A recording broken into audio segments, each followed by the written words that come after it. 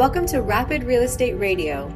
Prepare to be entertained and educated by expert interviews, real-life anecdotes, and pro tips, all designed to help you get started making money in real estate as fast as possible.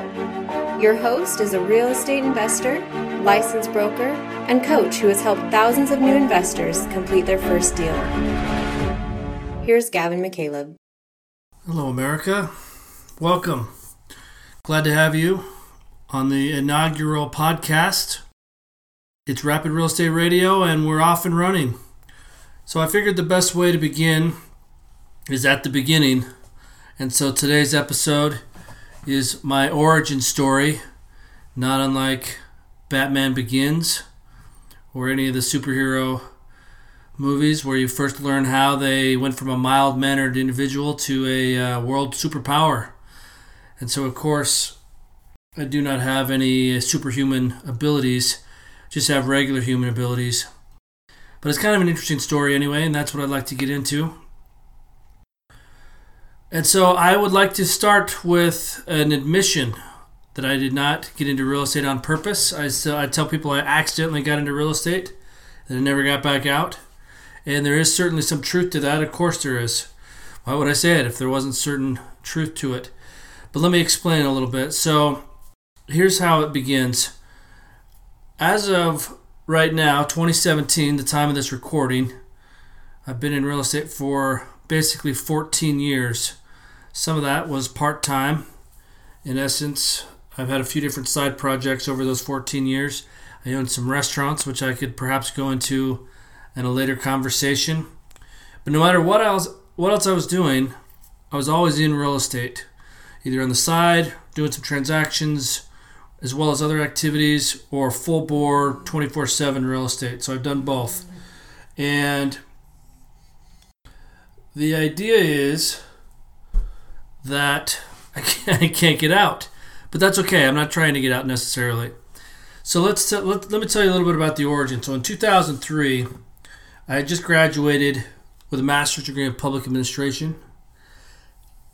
My career aspirations at that point were to go into local government management, kind of like planning and zoning, city government, county government, any of those administrators that you see sitting at those desks at the county office or at the city office. That was my actual plan.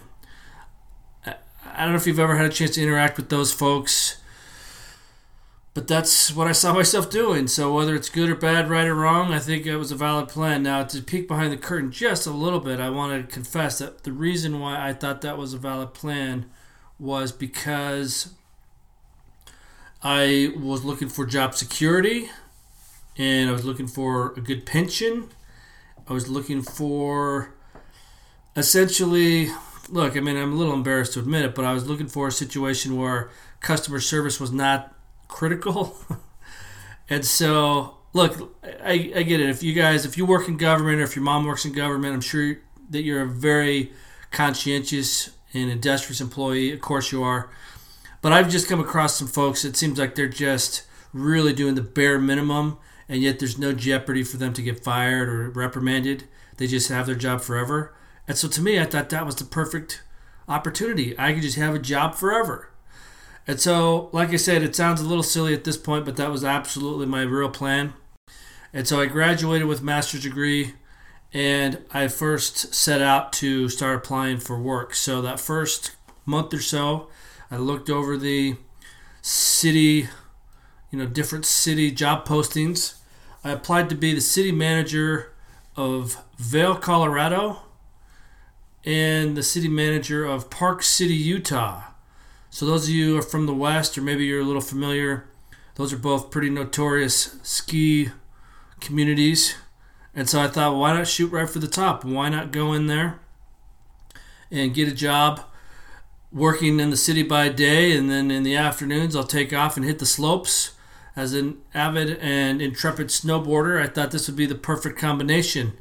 And so, long story short, I did not get either of those positions. I think that they both ended up promoting from within. So somebody who already worked for the department got the job, and they had to post it publicly, I'm sure, as some sort of legal requirement. But I didn't get those jobs. So what I ended up doing, I moved back to Boise, Idaho, which is where I'm from. It's where I'm standing right now. And I started to look for work. So I started to look at the county level, the city level of some of the surrounding cities, and even to the point where I had started looking for what I considered stopgap employment. So just literally anything, because I'd gotten myself into a little bit of a pickle. And so when I graduated with my bachelor's degree, I was completely square as far as no debt, no money, but also no debt. I had a scholarship and a part-time job, and so between those two things, I came out of college with no debt at all. And like I said, I didn't have any money, but I was good. So after a year of working, I ended up deciding to go back and get a master's degree. In fact, it's interesting, side note, I spent a year working in the site acquisition field where I was leasing space either on a building or on a bare land to place a cell tower. So that was sort of maybe foreshadowing for my future real estate career. It was kind of a fun career, but that job brought me into direct interaction with these city employees. We had to go to the city planner, the planning and zoning, to get permission sometimes, or maybe just to submit the plans for building the construction of the cell tower. We had to work with local jurisdictions. And it was that time when I was interacting with those folks that the idea came to me, well, this will be perfect. I'll just work in these offices because these guys are super laid back. It's 4 o'clock, they're already gone. I want that job. So anyway, like I said, that's literally my thought process. So after a year of that, I went back to get a master's degree. In this case, the master's program was either more competitive or just less generous. It's hard to say, but I did take out student loans to get a master's degree. And during the course of those two and a half years, I also ended up meeting a nice young lady who we ended up becoming married in 2003. And when you marry somebody, you get all their good things, and you also get some of their financial history. So she had student loans as well. So now, over a 2.5 year swing, I'm over $50,000 in debt between the combined loans, and I don't have any money, right? Because when you're in school full time and you're borrowing money to do that, part of what you're borrowing is the money to live on. So you borrow enough to cover your tuition, your books, whatever your class fees are, and then enough to live on. And so you come out and you're thinking, okay, great, I got to get a job. That's the whole plan. I understand that. People go to college, they think they're going to get a job. And so here I was, a month or so out of college, and my original plans of Vail, Colorado, Park City, Utah were not panning out. So I came back to Boise and was looking for work. And as the weeks went by, it was treacherous, to say the least, because as optimistic as I was that I could get a job, obviously I don't take out student loans thinking I'll never get a job. Nobody does. But suddenly the reality started to dawn on me. The first time, and I don't know if you guys have had this experience, the first time you swipe your credit card to buy groceries should be a huge wake-up call. Because if you don't have the income to support your daily lifestyle, then that's a red flag. That's not a red flag. That's like an enormous red alert button. And so that's what was happening, unfortunately. I was swiping a credit card to pay rent, swiping a credit card to buy groceries, gas in the car, everything. And so I was on a real, a trajectory with disaster. Highway to the danger zone is what the kids used to call it. And so I was commiserating with a good friend of mine, and he says, hey, I've got an idea. He had just gone to a weekend seminar where he learned about real estate investing. And my thought was, okay, well, it sounds like a scam. To be completely honest, that's exactly what I thought, because he learned about it on a late night infomercial back in the days when there was only maybe 5 channels. I don't know, I'm sure cable existed back then, but he didn't have it, and neither did I. And so when you watch anything on 2-3 o'clock in the morning from your insomnia, it's going to be one of those infomercials where they try to, somebody who's super pumped up and energetic, tries to sell you some weird thing you never heard of, but suddenly you now need. So he said, oh, yeah, I saw this on the infomercial. I went to the seminar, and I'm thinking, okay, great, it's a scam. I'm glad I didn't spend any money to do this. But he comes back and he kind of explains the core principles of short sale, which is a real estate transaction where you negotiate with the bank because the house is worth less than the mortgage balance. And so that's what the program was that he had purchased. So he had a 3-ring binder full of PowerPoint slides, and he was kind of verbally explaining the experience that he had. And so I started flipping through, and it started to make sense. It's like, okay, well, I get this. I see what it is, but I'm not sure, is it real? I mean, are there truly... I mean, are the transactions out there that meet this criteria? It seems like logically it makes sense, but how does it translate to the real world? And so I said, well, you know what? It's not going to cost me any extra to try to work on this while I'm looking for work. So we decided we would do that. We made a commitment that we would meet together every morning at 9 a.m. and start working. And so we'd go through step 1, which was we got to find a list. So we had to identify where the notice defaults were. Because basically, when you're looking at a short sale, you're targeting somebody who's in some kind of a financial distress situation, which is usually signified by being in foreclosure. So in other words, they can't make the payments, they stop making the payments, they go through foreclosure, and a fair portion of the people that are in foreclosure are also short sale candidates because their houses are not worth what the mortgage balance is. So it's not universal. There's certainly people that are in foreclosure whose houses are worth enough to just sell it. But in this case, that was a great field to start harvesting.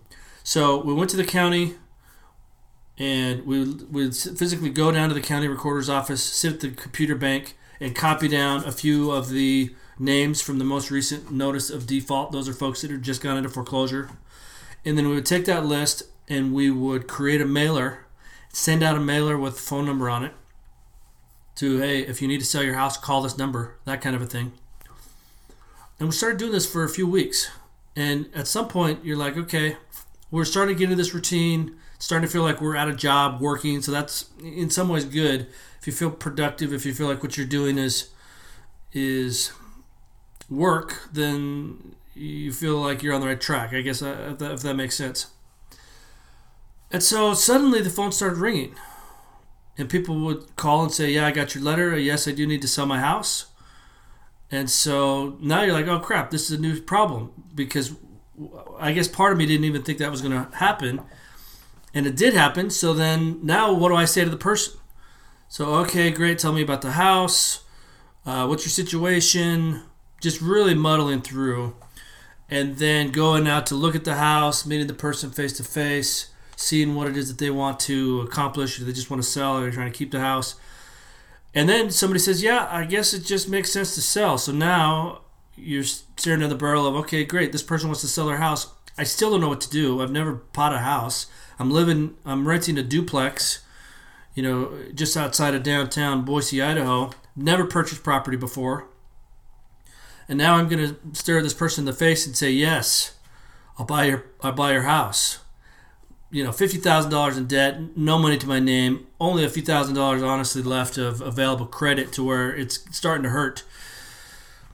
And so over the course of basically the next 4 months, we went around this little dance where we would talk to people and they'd say, yes, I want to sell my house. We'd say, great. And so the way that a short sale works is once the homeowner agrees to sell their house, we still have to go negotiate with the bank. They have to agree to the sale. And so the first several attempts were unsuccessful. So we would prepare the package, send it out to the bank, and wait.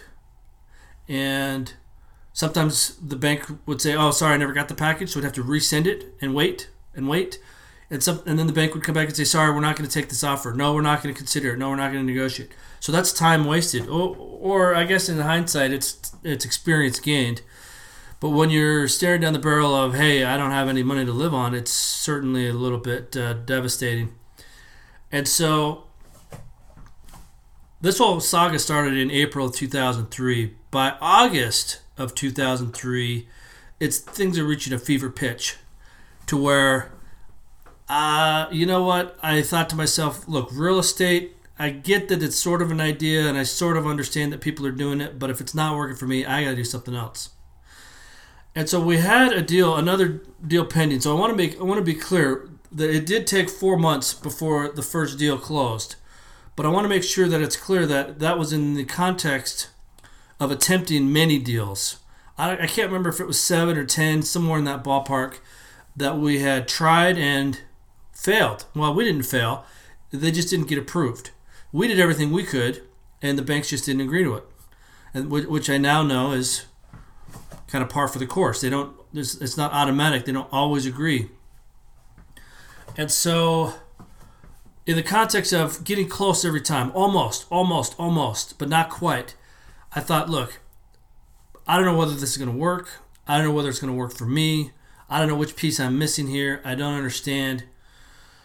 And so I literally had gone down to a car dealership for a job interview, and I sat there.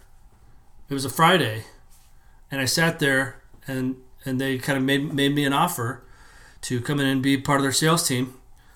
And it was one of those, I don't know if they still do this, or maybe some dealerships are different, but at the time it was base salary plus commission. And so to me, the words base salary were like the most beautiful words I could ever hear. And so I basically agreed to the job. I said, yeah, this sounds good. I've got another appointment. I'll let you know on Monday. And so, of course, the other appointment was we had this particular deal that was pending with the banks that I was hoping to hear back on. So we went back to the office that we were working out of, and that afternoon got an approval letter. So if you guys have ever done short sales, if you've ever heard of short sales, you know that the approval letter is one of the happiest things you could ever see, because it is when the bank says, yes, we agree to the offer. Not only do we agree to it, but here's the piece of paper that you can physically take down to the title and escrow office and close the deal. And so when that paper came in, suddenly it was like, it's hard to describe the euphoria. I mean, it was literally like such a relief. Tears were shed. I mean, it was such a relief and such a, I can't believe it's finally working moment that I called back the car dealership and said, hey, listen, I've got this other opportunity with real estate. I think I'm going to stick with that for a little while, but I appreciate the offer. So I cut that tie. And what had happened, a little bit of background into this transaction. So we went into the deal. We got the homeowner to agree to it. We started negotiating with the bank. And at the same time, we started pre-marketing the property. And so we already had a buyer on board. So back in those days, we could do double escrow. You could still sort of do it now. There's lots of different requirements that you need to follow. And so this is not necessarily a referendum on double escrow. The climate has certainly changed over the last few years. But we had the buyer who was really interested in this property. They really, really wanted it. And they had committed to buy the property for $110,000. So if we got a discount of anything less than that, that was profit in our pocket. And so the approval letter came across, and I want to say it was something like $84,000 change, a little more than $84,000. So we called the buyer and said, hey, great news, I've got the approval letter. Oh, the other thing, of course, the buyer understood the situation. So when I pre-market the property and I get them to commit to the price at $110,000, they understand that what we're all waiting for is the short sale approval from the bank. They understand it's not guaranteed. They understand we don't know if or when that's going to happen. But if and when it does happen, they want the house at $110,000. So they were basically on hold, on standby, ready to roll. And then I got the letter. It came over via fax, old school style. And I called them up and said, hey, great news. I've got this approval. So let me know when you guys are ready to close. They were ready to close the following week. And so this was interesting too, because again, we had gotten close many times. Like I said, talked to many homeowners. They had agreed. Talked to several banks. Went through the process almost the whole way. But this was the first actual closing. And so for to sit down in the title and escrow office for the first time, not knowing exactly if there's any last minute gotchas or if there's any way that this was going to fall apart at the last second, was extremely nerve-wracking. I mean, I was sweating bullets there. And the title and escrow person came in. I guess she was just the escrow officer at that moment. She says, yep, the paperwork all looks good. The buyer came in with their money. They bought it. We signed some paperwork because at that time, again, we would, we were the contracted buyer. So we bought it from the bank and immediately sold it to the other investor. And so we were there at the closing, signing both sides of the paperwork. And then it was done. The paperwork was signed. We just kind of looked around at each other and shook hands. Thanks for the transaction. Good news. And she says, yeah, you guys can come pick up your check, this afternoon. So I was like, okay. So that was like 9 a.m. So by 3 p.m, that's when the recording took place. That's when they were able to disperse checks. And so for the next 5 hours, I was sitting in a semi-comatose state, wondering and thinking, what else could go wrong? At any second, they're going to call and say, sorry, we found a problem. You can't do this. It's not a real thing. People can't do this. But nobody ever called and said that. Instead, she called and said, your check's ready. So I went down there and I got the check. And now I'm staring at a check for just shy of $23,000. Now, at this moment in my life, $23,000 is not make or break. It's still good. I'd love $23,000. But you got to realize that when I was in undergrad working part-time, I was making $14,000 per year on my taxes. Of course, going to school, working part-time. And then when I was in grad school, I was borrowing money but not making any. So suddenly to stare at a check for $23,000 was literally life-changing. And even still, to take that check, deposit it in the bank, honestly, I still thought that there was going to be a way that it would get yanked back. And so I waited a day, waited a second day, called the bank, hey, is the money still there? Oh my gosh, I'm laughing because, you guys, it was unbelievable that you could do this. And they said, yeah, the money's there. It's a real check. It really came from a title company. We trust title companies because we do business all the time. And so they knew each other. If they disperse a check, you get the money. And so there it was. There was the money. Now, directly following that, like I said, $23,000, it doesn't change everything, but in this case, it changed what was possible. And so over the next couple of months, of course, in leading up to this, we had more deals in the pipeline. And so that particular deal closed. And over the next couple of months, 4 or 5 more deals closed. And suddenly, I went from a guy who thought this late night infomercial was a scam to I can't believe this is working to I had paid off all my student loans within 12 months of graduating. I don't know if you guys have student loans. I don't know if you know people who do.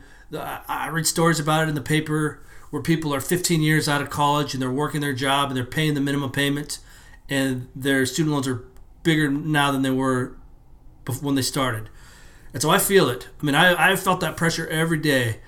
And to suddenly find a way to pay off all those student loans within 12 months of graduating, to get that off my back, to pay off all my credit cards, and to suddenly have money in the bank was such a relief. It was such an emotional catharsis that it's really hard to describe.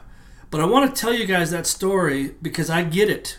I was there. So I am a real estate coach. I do train new investors how to do their first transactions. And honestly, I work with some advanced investors if they want to do a new strategy or if they want to, workshop a deal that's something unfamiliar to them. I work with those people on a daily basis. And when I do that, I hear in their voice a little bit of doubt. They're like, I want to believe. I know that there's people making money in real estate. I'm not sure if I've got all the pieces. I hear it. And I want to reinforce to them, and of course to you as well, that it can be done by anyone. Now the question is, will you do it? So anyone can do it, but there's going to be a learning curve. There's going to be some time. I don't know how much time will elapse. If it took you 4 months to crack the code and then suddenly the floodgates opened, would you really spend every day for 4 months working towards something with no tangible response until that 4-month mark? I don't know if I would. I mean, I did. I had some peer pressure. My friend and my partner at the time, I think we kind of held each other to the fire, because if I probably would have quit, and he probably would have quit. I think in hindsight, we realized that my commitment was to him as well as to myself, and vice versa. And so having an accountability partner was huge for me. And of course, as a real estate coach, I could help you guys as well. So that is the story of how I accidentally got into real estate. I was dragged kicking and streaming into something that I had a lot of skepticism over. And here I am, still doing real estate. And just so thankful that I had the opportunity to be in the right place at the right time with the right friends. And it was awesome. It is awesome. So that's the story of the beginning. I hope as the episodes progress, I'll continue to share some case studies and some different experiences that I've had, and I hope you find value in those.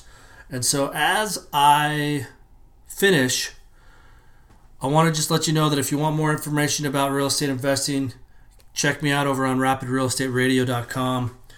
Also, listen, if you guys want to buy or sell a property in Southwest Idaho, I do have a license here. I'm a licensed broker. I'm certainly open to the referrals. That's not really the main reason for the podcast, but if someone in the sound of my voice needs to buy or sell a home in Boise or in the surrounding Southwest Idaho area, let me know.